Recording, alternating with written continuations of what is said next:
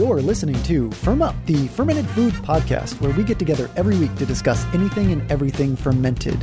We're your hosts, Brandon and Daniela, and this is episode 24. Hello, people. Hi. Today, to kind of follow up on our talk of coffee, something that's not generally thought of as necessarily being fermented, another one that's oftentimes lumped into that category is chocolate as well, because it's oftentimes not thought of as a fermented food either. Which is my favorite topic of all that we have done so far. Or that we're about to do. Yes. Chocolate? Yes, I love chocolate. Chocolate more beats than the anything. Coffee episode for you. It beats coffee. It beats fermented food. It beats everything. Okay. Well, then good. What is it about chocolate that excites you so much? I think I'm addicted and it's delicious. So, and plus I honestly don't know too much about the chocolate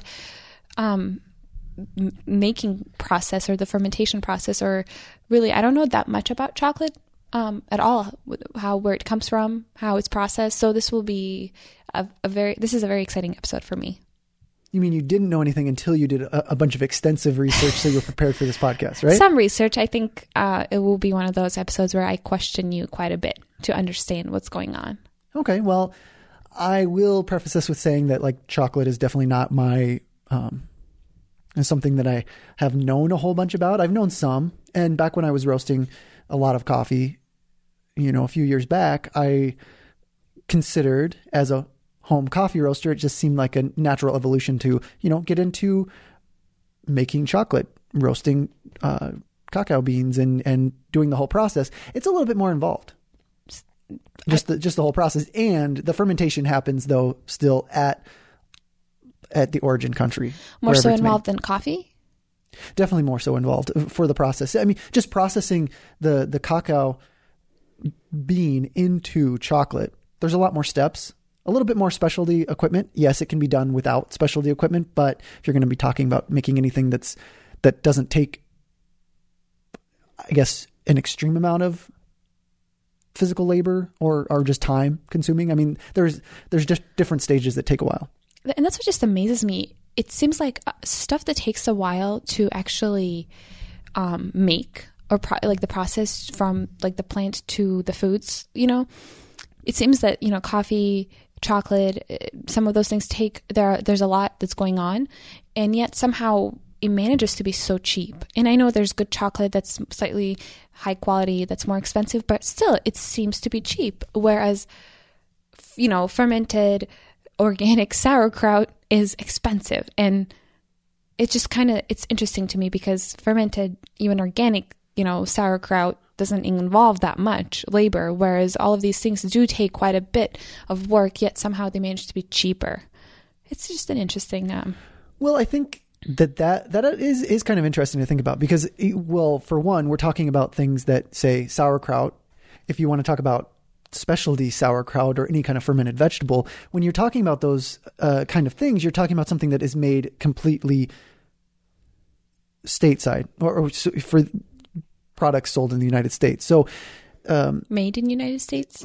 Well, sold and made in the United States. We're talking very specifically with what we're familiar with here. So when you're talking about a specialty sauerkraut, which hasn't been mass produced, that is made on the small scale, you're talking about people that want to make a reasonable living at U.S. wages. And also it's a specialty item, and it's kind of, not necessarily as popular. So it's marketed as something being much more special, and it's harder to store and different things like that. There's many aspects to say a fermented vegetable that's going to be sold raw and unpasteurized that has to be taken into consideration. Whereas you have all those kind of steps and you have a lot of different things going on in coffee or tea or chocolate, all the fermentation, a lot of the hard work, all the harvest, most of the work is done outside of the finished sold product country. It's like we import these things in the United States, but the labor is much cheaper. It's cheaper to, a lot of these things, especially if you're talking about in the commodity market. I mean, you're talking about coffee or chocolate. those are commodities. And so that's why those are a lot cheaper. Whereas, if you're talking about cabbage or any kind of vegetable, I mean, those are, those are being farmed here. And if you're talking about organic or otherwise, I mean, it's just, it is interesting these different food items that are taken for granted as something that we have just readily available, kind of similar in a lot of ways to salt and all the other topics that we've talked about. I mean, these things that are readily available today, spices, salt, specialty items such as coffee or chocolate, they weren't easily accessible at one point. They were like a luxury, or at least something that, even if it wasn't a luxury, if it was a necessity, something such as salt, it was something that was much more appreciated. Whereas now it's like, yeah, table salt, it's everywhere. It's on every restaurant table or kitchen table or table and dinner. And it's just, it is interesting to think about all these things that we can just take for granted. I mean, yes, you can extrapolate out and take so many things that are brought and made easier either through industrialization or technology or just outsourcing, that the ease of import export nowadays that we can just take for granted.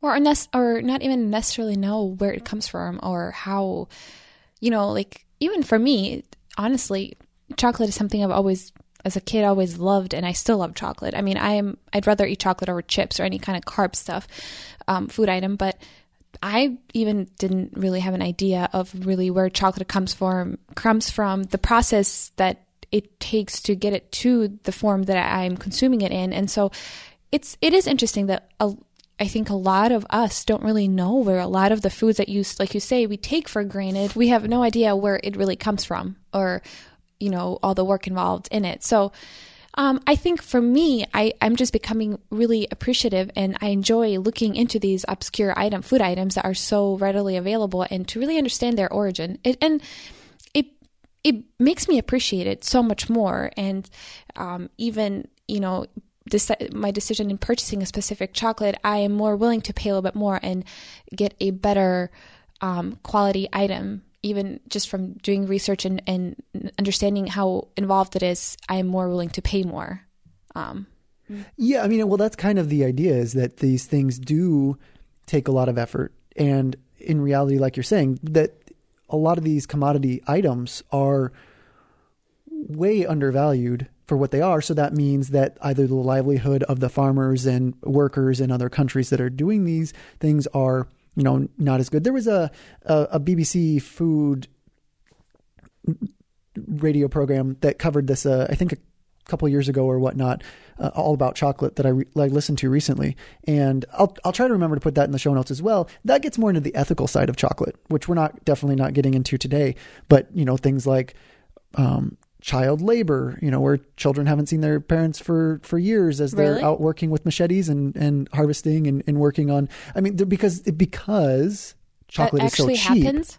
Definitely. I mean, wow. I think this was from a couple of years ago. So these things are working towards being changed, but I think it was a statistic of the goal is by 2020 to have 80% of the issues with the child labor laws be eliminated, because it is such a complicated issue, and we are talking about something that's so cheap. And the more that the large companies realize that there is a market for chocolate that is more expensive, then it may change those kind of things. And I think, yes, the more someone understands about all the steps that go involved in it. And so that's one way to, go to our artisanal chocolate maker who is creating chocolate bars on a small batch scale, is definitely a much better, easier way to get connected and understand the whole process that goes on. And then some of those are doing some more direct trade and working directly with different farmers in other countries to really understand the whole path that the chocolate is taking. And yes, that is, to a certain extent, I wouldn't call it a fad, but it is definitely, I mean, it ties in with all the things that I'm interested in, because I like seeing that connection. Why? I don't know. Is it just making me superficially feel better for something that otherwise is still rather probably, it's just, I like the story that comes along with it. There's a lot to it. I think that there is meaning in a lot of these different things, and I definitely value it, especially the more I understand about chocolate, or when I first started to begin to understand about chocolate a few years back. I think that it affects the enjoyment for myself. It's kind of like eating meat and knowing that the pigs were in a room that they couldn't move in at all, and eating pork. For me, I can't eat pork anymore, conventional pork, just from a simple image I've seen of pork. Not that we're getting into this right now, but I understand what you mean. It's kind of like you're willing to spend more, knowing, or hopefully, knowing that the farmer or whoever is producing this is getting a good wage or a better life out of it. And so, and again, all these things are very complicated. Yes. I mean, it's difficult to say a better wage or a better way of life. I mean, there's a lot of things that we're dealing with, a lot of different countries with all kinds of different, issues or otherwise going on politically in the countries or otherwise that would also be affecting things like this. So this is, but for many of these countries, chocolate or coffee or tea are major exports. So it gets a little complicated. And I don't think there's a lot of people that are spending way more time thinking about that kind of stuff that we really probably shouldn't even be talking about it in that sense, because I don't think by no means we're experts. Yeah. And I'm not nearly as knowledgeable about all this stuff. And I think anything I would say, I could look at it from a different angle and see it a different way. But it is interesting to look at chocolate and the chocolate trees. Those things are awesome and look so cool. Yeah, Theobroma cacao. That's the tree you're talking about. Tree? Okay, thank you. Yeah, anyone who's listening to this, if you haven't looked at I'm just going to say a chocolate tree, really should Google it. They look pretty sweet. A little freaky too, but really cool. Yeah, call them cacao trees if anything. Cacao tree. Okay, sounds good. Because they're not chocolate. Chocolate does not grow on trees. I know. It's a totally incorrect way of stating it. Because from seed to, which is often referred to as a chocolate bean, from seed to finished chocolate bar, at least on the artisanal scale, I don't know how industrialized can make it much different, but it takes about a month from harvest to a chocolate bar, or that's the kind of the shortest amount of time that it can kind of be before you're going to get a chocolate bar. Which is a long time, really, for how much chocolate we in the United States consume and have. Of course, a lot of that chocolate isn't. Yeah, I mean, well, okay, so let's look at those trees that you're talking about. I think what you think is kind of freaky or cool about them, or what I like about them, is that they are just tall stalks and they have some leaves. But the interesting thing is that the fruit, these hard outer shelled fruits that hold the cacao beans on the inside, are which also have some sweet flesh on the inside that a person can eat raw. Sweet flesh? Yeah, it tastes sweet, and I don't think it tastes anything like chocolate. But it tastes like a fruit. And so what you have there is it grows right on the trunk of the tree, if you will. So it doesn't grow out like many fruits on branches are growing out farther. I mean, I guess that, like, say something like coconuts grow that same kind of way. Only coconuts, I could be wrong about this. I'm just trying to think about it. But coconuts grow on the trunk possibly, but they're right at the top. Whereas this is down farther. Like you have the leaves up at the top. You have a long stalk that's, not too tall. I mean, it's not much taller than a person, I think, ever, and a lot of times shorter. But then you have the cacao fruit growing along the trunk, down. Even farther down. And it has to be harvested correctly. Otherwise, it won't grow back on that nub, or that's not a proper botanical term, but that spot, it won't flower again unless it's harvested correctly. But these trees grow in humid and tropical regions. Kind of like coffee, right? Yeah, very similar growing regions, generally different areas, but along the equatorial region is in either direction is where you get a lot of it. You do get it. It really is. It's kind of anywhere, because, like, say you have Mexico and Hawaii are both growing chocolate. They're both growing coffee as well. So it just depends on the region. The one thing I don't know is I don't think that high quality chocolate trees have to grow at the same altitude that high quality coffee does. I could be wrong on that, but I didn't see that as much being a thing about altitude, but being closer to the equator, I mean, that probably is some of it as well. Anyway, so that they possibly can grow a little bit higher up, but it's a lot more tropical, I'd say. And each cacao pod is going to hold approximately 40 beans. And they're large, right? I mean, it's the cocoa pods. Yeah, you got like a little mini. I mean, they're kind of shaped almost like an American football, and they're probably about half the size of an American football, I'd say. Okay. Yeah, I mean, still. I don't know if that's a good measurement for anyone, but I don't know anything about football, but you know what a football looks like. So yeah, exactly. That's a good start. And a kid size American football, probably something like that. It's that's kind of the shape, only more ribbed along like has more. And so more when you get the pod off of the tree, what is it that you do with it? Well, it's important that because it's a thick shell. It's probably about a half to a 1 inch thick shell, and it's hard. Like you can knock on it, and it's a tough thing. And so you have to get into there, break it open.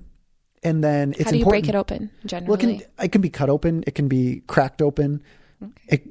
Would it be like a walnut in a sense, maybe? No, because a walnut I don't think you can cut open. But you can cut this open with a machete or a knife. Okay. But the very important thing is not to damage any of the beans on the inside, which are the seeds, which are often referred to as beans. So that's something that's very important, is because if they are injured, then it's going to affect the fermentation process, which is the next step. But they actually start those seeds on the inside of that pod, which are relatively large. They're, definitely larger than an almond, but a little bit bigger. I can't think of the exact size, but you have about 40 of those. Once those are taken out, they're going to, as soon as that cocoa pod is harvested, those seeds are going to start to germinate. So they're ready to go. It's not like some seeds, if you garden, like take, a certain amount of time to germinate under certain conditions. It's like those are, as soon as it's picked, bam, it's going to start doing its thing. But that is, if they germinate too far, it's going to create too many bitter compounds in the finished cacao beans, seeds, however you want to call them.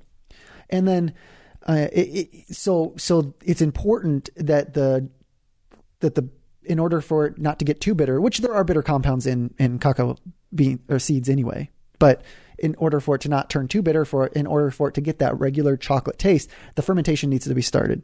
And the pulp, which is surrounding those seeds, is mostly water, but it's 10 to 15% sugars.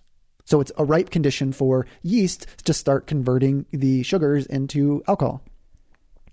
And it's that high sugar content that pulp gets converted into the sugars. Gets converted into the alcohols, and then the yeast are again killed, as in the same kind of process that yeast usually goes through. Is yeast create an alcoholic environment and then they die in the process. It's kind of a suicidal mission, I feel, of sorts, but it's kind of romantic and sad. I always think about when I think about yeast. But thank you for that. But yeah, so the yeast start out, they do their thing, but then they're creating an environment that's good for lactic acid bacteria. And once those lactic acid bacteria get started in there, it gets hot.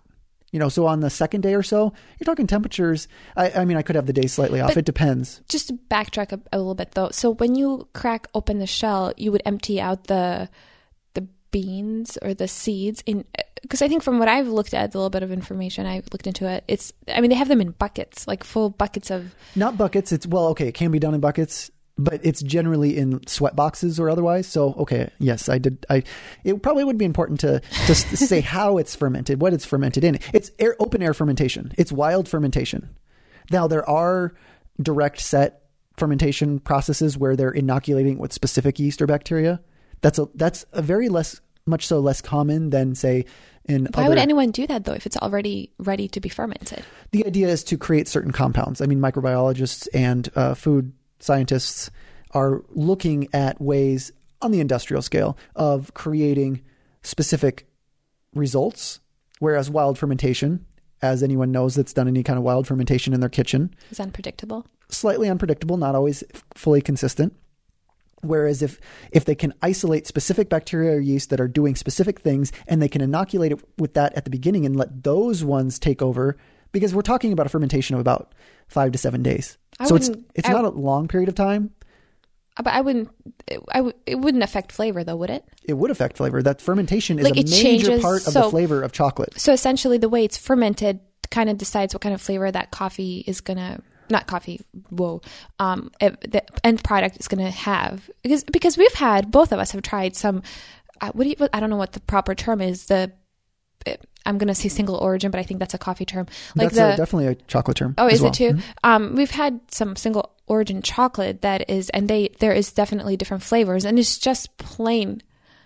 There's nothing else added to it to add different flavor, but it's kind of like coffee. Chocolate has different flavors, and we're not talking about milk and dark. I mean, this is just dark. When we're just talking about dark chocolate, some of that will be affected slightly by how it's processed and roasted. But yes, much of the flavor is brought on by the fermentation, arguably. And some may disagree or otherwise say that I'd say with chocolate, the fermentation stage is probably a larger factor in the finished taste as opposed to origin. So geography is going to make less of a difference based on where it's grown. Whereas coffee, you can say that terroir and the soil, the temperature, everything about the geography will affect the coffee. And again, it's very hard not to talk about chocolate and not make connections to coffee. So that's why we keep jumping back and forth, and because they are so similar in so many ways. But with chocolate, a lot of that flavor is developed in the fermentation stage. Now, you could argue that the fermentation, since most of it is still done wild, it is still terroir. It's still going to be geography that's going to make a difference because there's going to be different microorganisms in different areas. So you can say that the fermentation, the wild fermentation that takes place at specific areas in the world, is what gives you that single origin taste. Now, some may disagree with me. That's kind of not only where I kind of theorize that things go, but it also is a little bit of the research that I could find in that regard. That much more of it, the taste, unlike coffee, where fermentation plays a role in the taste, but it's still kind of open as to how much fermentation is really going on. It's a part of some coffees, but not all. But with chocolate, it is going to be something that it's what creates those volatile compounds that is going to give it those kind of flavors. Which is why someone would do direct set versus just do a wild fermentation. Exactly. It's going to, the idea is to get more specific flavors, a flavor profile that is wanted. Now, the romantic side of me really likes the wild fermentation. I like that in general anyway. I like it with most things. And that's the most common way that it's done, right? Yeah. And well, it is still the most common way. Now, again, moving forward, progression, technology, otherwise, some would argue that the direct set would be and I don't know if it's referred to as direct set, but yeah, efficient and consistent, which can make a difference. When you're talking about cheaper quality chocolate, I don't know, especially cheaper chocolate, quality chocolate is generally milk chocolate. So you get a lot less of the chocolate flavor anyway. It's like a hint of chocolate. It's kind of like a latte and espresso. Most of that is covered up by the milk. You're tasting more milk than you are coffee. Same with milk chocolate. You're tasting more milk. You're tasting more of the It is added still very sweeteners. good, though. Well, it's good, but it's not chocolate in the same sense of a dark chocolate. But then when you get to cheap dark chocolates, whereas I say some people don't like dark chocolates, it has more to do with how it's roasted, because it's roasted and charred. So you lose all those single origin flavors and it all gets homogenized into one dark chocolate roasted, similar to dark chocolate or dark roasted coffee. If it gets charred, lose a lot of those fermentation compounds. You lose a lot of that flavor and you just get a homogenized chocolate taste, burnt chocolate taste. So some people that say they don't like dark chocolate, well, that's because maybe they've only tried dark roasted dark chocolate, which I don't like the taste of dark roasted dark chocolate. I like a balanced, I don't know the level of roasting that goes on, but I can actually really taste the differences in that fermentation stage, possibly in the single origin aspects of it, but at least the wild fermentation aspects of those single origins. And you can really taste some drastic differences when things are treated relatively similarly. They're probably roasted slightly different, but treated rather similarly, lighter roast, and wow, the finished product. Drastic differences in taste when there's no additives added. It's just beyond just pure chocolate. Yeah, I mean, the most common additive for an artisanal chocolate bar would be vanilla or vanilla sugar. bean. Well, yeah, okay, yes, I'm sorry. Because you can't have chocolate without sugar. Sugar is definitely a part of chocolate. if it's Otherwise, going to no be, one would enjoy it. well, Which, I mean, would you argue that's probably why it maybe has an addictive quality too? Because of sugar? sugar is back and forth as to how addictive sugar is. What is it mean, about it? I The don't know. caffeine, I guess. It's the caffeine, the theobromine. I can't remember that one exactly, but there are compounds in chocolate that do make it slightly addictive. It's not nearly as much caffeine as something like tea or coffee, but it is, I think, like the third or fourth most way that, or it's the consumed. The third or fourth way that most people are getting their caffeine. I think it's something like soft drinks are the most in the United States, and then coffee. I don't know if coffee or soft drinks are more, but those are kind of right up there. And then tea, and then chocolate. That's kind of where the levels kind of fall. And most people aren't going to get nearly as much caffeine from their chocolate unless they're eating a lot of chocolate. I guess you could get up every morning and have a bunch of chocolate, and get your caffeine fix. I like my chocolate, but not that much. Not that much. I'd prefer my coffee in the morning and then chocolate at lunch after I eat. Yes, but this sugar aspect, we're not really getting into that today. We'll probably do it in a history of chocolate episode in the future. A little foreshadowing there, but you foreshadow a lot, which is good. But there was a time when chocolate did not have any sweetener in it. The Mayan and Inca time period when chocolate has been a part of different historical or different tribes and communities throughout history in more of the Central America area until it got spread around, but it didn't start out being sweet. So it wasn't consumed very much? No, it was consumed very much so, but it was also in more ritual or otherwise, and it means they're still getting the caffeine and other effects from it, which is generally why some of these things like coffee and teas and otherwise have been fine-tuned to the stage that they are. But it wasn't until European interaction that it really became what is known as chocolate today, and then got spread around in all the colonized different tropical regions. So that's looking at it a little different, but yes, it hasn't always been sweet. But the chocolate that we know today is a sweet product. It's a candy. It's a luxury item of sorts, and a non-necessary item. Like many things that we have today and consume today. Yeah, exactly. And so back to the fermentation batch. Yeah, fermentation again. So it's different in different regions, but a sweat box it's just an open lid wooden crate. I wonder if it smells. Oh, it definitely would smell. And it takes on like a apple cider vinegar kind of scent after a few days. Oh, that's not bad. I was imagining like a feet smell. No, it's not that kind. I mean, because you're getting alcohol fermentation here more so to start out with, and then you get a little bit more of the acidic fermentation so it gets really warm. We're talking like 122 degrees Fahrenheit from this fermentation. So there's no question that fermentation is going on. I mean, it's definitely fermentation.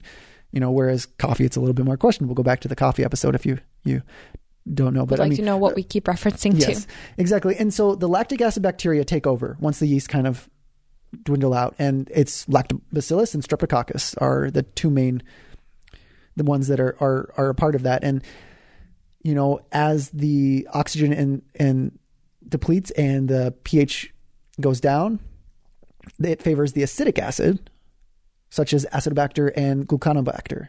And then after about 5 days or so, it contains up to 108 microbes per gram. So there's a lot of activity going on in this fermentation process. And the beans at that point, 5 to 7 days, depending, then they're laid out to dry. They can be artificially dried. I mean, in some kind of machine or whatnot, but it's still very traditional that it's just dried out on mats. Well, I mean, why use energy and machines when you have the heat, especially since coffee grows in hot regions. Chocolate. Wow. Chocolate grows in hot regions. Yeah. I mean, as long as it's an area that doesn't have too much rainfall during this harvesting season, which it seems to not be as much of an issue for the areas where this is grown. But this is laid out very similar to some of the processing of coffee, but for processing of chocolate, after the fermentation, it's laid out to dry and it's stirred regularly. At this point, molds are a part of it in the drying process, and geotrichum is a part of this as well in a lot of chocolates, which is the Geotrichum candidum. I don't know if it's Geotrichum candidum, but in that family of molds that's similar to what's on Brie or the Vili that I was searching for forever. It's something that starts to form, and it has to be mixed regularly. There's a video where you can see this entire process at a Vietnamese plant, and it's in Vietnamese, but it has English subtitles. Very fascinating to kind of watch the whole process as this guy. I guess it's kind of a training video. I think it's for Vietnamese farmers, cacao farmers that would do this, but you see towards the end of the video the sorting process. So after they've dried for a few days, they dry for a few days to a week as well, and ones that have been over dried, are going to be a lower quality chocolate. Ones that got stuck together, those are going to form more mold and mildew and different things. So those ones are junk. And so they hand sort all these things out. And just amazing. The hand sorting? Yeah. I mean, that's intensive work. Yeah. Again, going back to coffee, chocolate and coffee both there's a lot of hands that are involved in the process from harvest to processing. And then before it gets to whatever country it's going to be finished in. But yeah, but the geotrichome, that mold before it gets sorted is, going to oxidize the lactic acid and acetic acid and any other acids that have formed. And so it's going to already start to help with releasing some of that tartness, if you will, sourness. And then, but if it continues beyond 5 days, like I was talking about, those ones that go too long, it's like the other microbes start growing, and instead of just digesting the pulp, which is again the thing that's been surrounding the bean, that's mainly what they're working on. Off tastes can start to form from other fungi and lactic acid bacteria that start to get into the bean very drastically. But the bean is still being affected in this fermentation process and in this heat. I think that's another aspect of it, because you break open the bean, which you can also see in a couple of these different videos. They take a knife and split the bean in half, and that's one way to check for quality and to check to make sure it's been fully fermented. You can see a total difference. It gets a little darker all the way through. So how much of the flavor is the cooking aspect and how much of it is the fermentation aspect? Definitely, it seems like it's more the fermentation, but I'm sure the cooking has something to do with it. I mean, 122 degrees Fahrenheit, or, if you want to go in Celsius, 48 degrees Celsius, and that's got to be making a difference as well. So it sounds like it's both involved, kind of working simultaneously. Fermentation, cooking, both. Yeah, it seems to be that way. And, so it's after it's dried, then it gets packaged up and shipped to whichever country is going to finish the production of it. So usually the farmer does the work up to the drying process and sorting, and then they kind of ship it off, and then the next stage is the next stage after shipping. Well, no, I'm just trying to. So is it the farmer will do the work up to the sorting process, and then it's shipped to whomever is purchasing it, and they will continue the process of I don't you have to Well, there's a lot of things that go on. I mean, when you're saying the farmer, it's not always necessarily the farmer that's doing. I mean, farmer workers. It happens. Yes, farm side usually, origin, countryside. All of those things are happening. The fermentation happens at the site of origin where it's produced. Now, some of these things might be shipped to fermentation spots. It may not all be done by the farmer, and especially some of these cooperatives that involve multiple farmers. I mean, you're dealing with multiple people involved in the process. So it's not just, say, one person that's milling their grain and doing everything else that would be involved in other kind of traditional farm tasks of other foods. But one of the interesting things when you look still at origin side, say Mexico, they will actually have one that's not really fermented very long at all. I mean, they have a lavado or washed cacao beans, and the lavado are the ones that are fermented, and the washed ones they're only fermented for a couple days. So why is that? It's cheaper. And they kind of just wash off the pulp. So similar to washed coffee, if you go back to the coffee episode. And it works just as well? No, it's actually used in drinking chocolate in Mexico. So it's a lower quality chocolate, because the fermentation, again, brings out a lot of those flavors. The lower quality, I'm sorry. No, the lavado is the washed, and the fermentado is the fermented. I was going to say.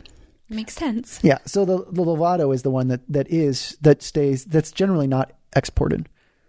And because it's traditional for a drinking chocolate to be used, which they keep, as a lot of these countries that are exporting, and it's a major part of their income, is that they keep the crappier stuff.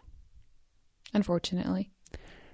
Yeah, which does bring up some things. Unless they like it, and that's the traditional food that they've eaten.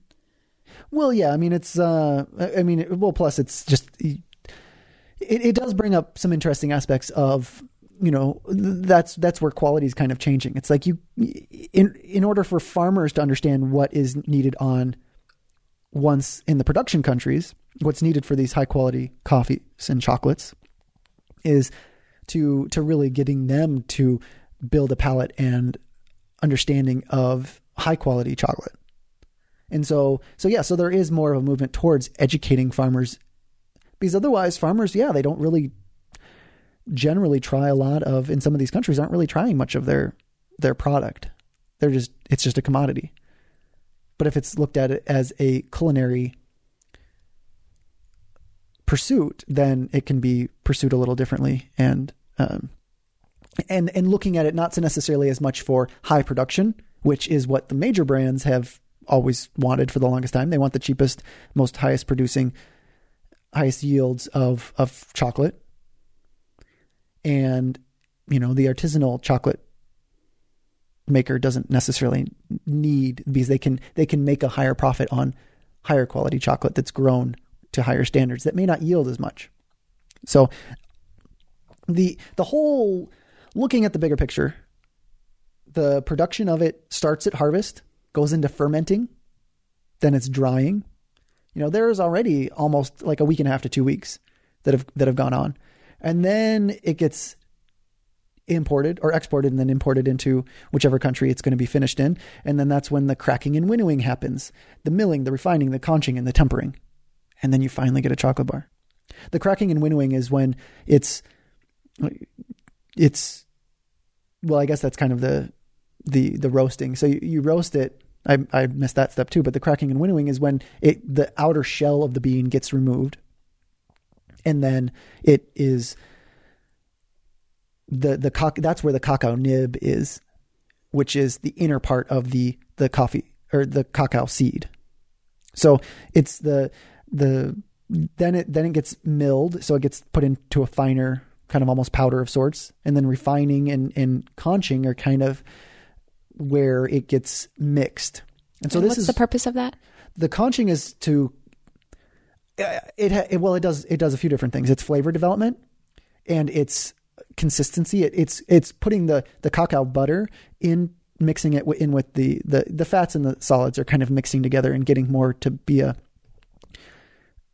that smooth texture. Because it is chocolate at that point. And I'm pretty sure that the sugar is added before that point. That's kind of where the refining stage happens. And then the conching is just pretty much mixing it. It can be done in a pestle and mortar for hours and hours if a person wants to.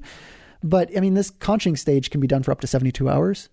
And it really changes the consistency, the smoothness, and different aspects of it in the finished bar. And it's usually the step that's the most top secret. Oh, because that's what determines that specific brand's flavor or... Yeah, consistency, or it's considered one of those things that's just kind of, they're trade secrets. Do you know what the name of that one brand of chocolate is that we had tried when we went to the Chicago Food Festival? I couldn't tell you, no. But yeah, someone should search. They have is it beef jerky chocolate flavor? Yeah, now that you're talking about flavors, we're losing, that would then cover up most of the flavors of the origin or different things like that. Well, yeah, that's definitely the cheap, but it was really intriguing to try. It's not necessarily that they're using cheap chocolate. It looked like they're getting a little bit higher quality chocolates, but then they're covering up a lot of that with flavor. Well, I don't think there's anything necessarily wrong with that. That's just, I would argue, it's just a different recipe with chocolate. Sure, the single origin, the simple, good, high quality flavors of chocolate are great, but I think it's honestly fun to do some of these crazy things with chocolate too. It's kind of crazy eating chocolate with real flavors as a real ingredients. Yeah, as opposed to this isn't flavorings. like fake flavor beef jerky. Or it's like a a beef steak that was added onto the chocolate. I mean, it's pretty intriguing, and it's some of those like flavors are really good. Like the banana flavor was delicious, I think I personally think some of these experiments people are doing, as long as they're using, in my opinion, better high quality chocolate to work with, it's pretty fun. Sure, I think we've kind of taken chocolate out of the content. Some of these chocolates that we sell in the stores are just not even really chocolate, but this stuff is really good. I think I'll follow up in our next episode with the brand. But now at the same time, you can get flavors like banana or strawberry or many different flavors in a chocolate bar that has no flavorings whatsoever, and it comes from that fermentation stage, from the roasting stage, and different things like that. And I think that's what kind of excites me even more, are the flavors that can come out when there is no flavoring added. Yes, I agree. You like because it brings out more, again, that stage of fermentation. This is firm up. So I think that, it's really is kind of the thing that interests me. And yes, I mean, it is still a dessert. It is still a culinary ingredient. Chocolate is used as an ingredient in a lot of different things. But when you're just talking about things that are full single origin, not over roasted dark chocolates, it's just amazing the different flavors that are out there. I disagree there. I love that with coffee, but with chocolate, I think it's great that people are experimenting. No, I'm not saying anything against all those things. I'm just saying what I really appreciate when it's the fascinating aspects of the whole process. I feel like the other thing, it's using it more, chocolate is more of an ingredient, which coffee is used as an ingredient in different times too. I mean, coffee is kind of an ingredient in a latte and especially any kind of flavored drink. It's not about the coffee at that point. It's about using it as a flavor ingredient. Whereas with chocolate, it's the same kind of thing. It's like it can be used as a flavor ingredient in many desserts, many great tasting things, even non-desserts to a certain extent, or drinks or otherwise. But when it's about the chocolate, for me, in order to connect back all the way to the farmer, I think the single origin does it the best, because it's like, especially lining up different single origin chocolates that maybe were processed in different countries and slightly fermented in slightly different ways. The one chocolate bar that I've really enjoyed, and I partly enjoy just the story behind it too, is Rogue Chocolatier. And I knew you were going to go there. Yeah, and that's one of my most favorite chocolate bars that I've had, because it's this one guy. I don't know if he's still. I mean, this was 5-6 years ago when he started, as far as I remember. But it was just one guy that decided, he was going to pursue artisanal chocolate making and source high quality cacao, and he did this, and he generally only has 3-4 bars, 3 different single origin chocolate bars at the same time, and they're like $7 to $12. I actually don't remember. I think it was how much around 7 to 8 back then, but I think they've become a little bit more since then. But it's just watching his process unfold with different antique equipment that he's refurbished and is using in the process of doing these kind of things. I'm just fascinated by those kind of things. And you have many of those kind of producers that have kind of been forming in the United States and elsewhere in the world over the past 10 years, I'd say. How do you, just if anyone's interesting, how do you spell the name of that brand? Rogue? Rogue, it's ROGUE. Okay, just Rogue Coffee. Wow, I keep going back to coffee chocolate. Got coffee on your mind. Like you said, they're very similar, so it's just hard to, choose one over the other. Sure. So yeah, there's definitely, and there are others. That's just the one I'm most familiar with, and some amazing flavors that that was my first experience with single origin chocolates in an extreme sense. I'd had other dark chocolates and other single origins, but that was when trying some of those next to each other. That was like the purest of all. Yeah, as pure as you can get with adding sugar to something and different stuff. And yeah, it was very good. And let me tell you, you will not want to. It's good, but it does not make you want to eat the whole chocolate bar. Yeah, it's much more of a luxury item in that sense of whereas a lot of cheaper chocolate, Hershey's or otherwise, if a person eats that kind of stuff, it's pretty, it has that more addicting quality. Oh, I've been there. I've eaten a whole Hershey's bar like in one sitting.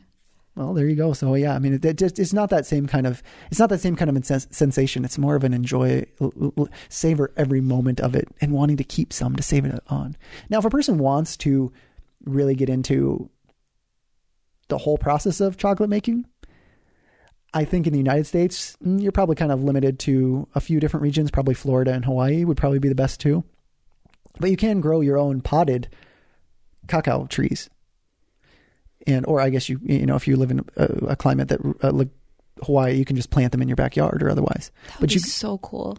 That's one thing. I wish I lived somewhere where I could grow my own coffee and chocolate. That would just be ideal. Yeah, and then you could actually go through the fermentation process. So anyone living, especially in Hawaii, that has any cacao trees in their backyard, definitely I would be very interested to know if you've ever tried fermenting them in your backyard. Or fermenting them yourselves and doing the whole process. In your backyard. Or in your backyard, or however the fermentation process on the home scale. That's the one thing that I think would be very fascinating to know more about. So definitely send us information if you do. But I have a link in the show notes also just kind of showing a potted cacao tree. And so then with that, you can, depending on, I guess a greenhouse of sorts could do it in other regions. I don't know if in Wisconsin it'd still be possible for us to. It would be. I just think it'd be way too much work. Not worth the. Well, possibly. It might be. It may not be. It would be fascinating to have a little plantation of cacao trees. I want to hold one of those pods, those big fruits. They just look pretty cool. But other than that, there wasn't a whole lot of news this week in regard to fermentation, or news last week. But I guess one of the only links that was kind of fascinating was that I ran across this last week was from the Cultured Pickle Shop, which is the place in Berkeley that does sauerkrauts and other ferments, kombucha and otherwise. Pretty sweet place. Haven't ever been there. Haven't tried any other stuff, but they started doing a blog that really is just, the philosophy of fermentation, the act and the process, and, different things. It's just a really kind of a free-form written blog about anything fermentation related or otherwise. So I've been enjoying it. And the one that from this last week was looking at dehydration with fermented things, kind of like I've experimented with before to a certain extent, but these were, really fascinating with a beaten fennel brine it looked like it was it was dehydrated if you've seen any fruit leathers or otherwise. So just probably put out on a sheet, dehydrated, and then it just makes this leather of sorts, this beaten fennel brine leather, which there was a couple options on what it could be used for. But then there was also just thinking about fermented things. And I've been curious to try some of these kind of concepts of fermenting something such as kimchi and then dehydrating it and then grinding it up as a powder to use as a spice. You got a lot of flour in there, or a lot of flavor in there. And it just would be an interesting thing to add to things, especially once it's ground up, because then you don't have to deal with the texture, which sometimes is a little weird. I know I like the texture. Well, I don't mind the texture of, say, like dehydrated sauerkraut. But when I posted that recipe, one person said that they tried it. They were really excited to try it. But then it tasted like a kitchen spongy in their mouth. So texture will sometimes bother some people, and it is kind of tough. It was different. You kind of have to fluctuate temperature, find temperature and a length of time and getting it to the right level, because to me that kind of sounds like it wasn't dehydrated long enough to get a nicer crunch. It sounded like it was a little bit more chewy. So everyone's dehydrator is going to be different, especially if it's a different brand or otherwise. The thickness of the sauerkraut that was made or otherwise. But it's something to experiment with, and it's something that I've still been experimenting with, but it's something that I want to try, because some of the things that, a fermented chili powder and flakes was another one in this blog post, and lime pickle powder. That sounds like a great seasoning to use as well. But I definitely am inspired to try a few more things, especially thinking in fermented and then dehydrated seasonings sound very appealing to me, and I'd like to, because then that just a whole new flavor. So get on it. Yes, I do need to get on that, and I think one of the first ones I'll try is a kimchi, because I don't think necessarily the texture of a kimchi would necessarily be that enjoyable dehydrated, depending on how everything's cut and how everything is. Especially since I personally love kimchi as is. Well, yeah, but this is just about trying to extend the possibilities. I know. Just saying, I like my kimchi as kimchi. Well, you can keep your kimchi as kimchi. I'll continue exploring the possibilities, which reminds me I need to start another batch of kimchi, but so that I can actually try this out. But dehydrating it and seeing what that tastes like as a seasoning, because I'm sure it could be used on all kinds of things. You don't agree? Oh, no. No, go for it. I'm curious to hear your results. Well, hopefully next week there will be a little bit more news. We'll cover a few more things, but it's just been kind of a little bit of a lull on not too much stuff happening in the fermentation world that I've been able to catch. But I mean, there's plenty going on, but you know, things that aren't just repeats or otherwise of things. I'm trying to keep it fresh a little bit around here. Fresh and fermented. Fresh and fermented, kind of an oxymoron to a certain extent, but Exactly. But I like it. So if you would like to get a hold of us or talk to us about chocolate whatsoever, then send us an email at podcast@firmup.com, or you can just put it right in the show notes. If you go to the show notes link and you could, there's discuss comments available there. You can just put something directly in the comment for this show, which you can find the show notes for this episode at firmup.com/podcast/24. And you can find us on Twitter, Facebook, or Pinterest at firmup. And we look forward to hearing from you. Until next week, firm up!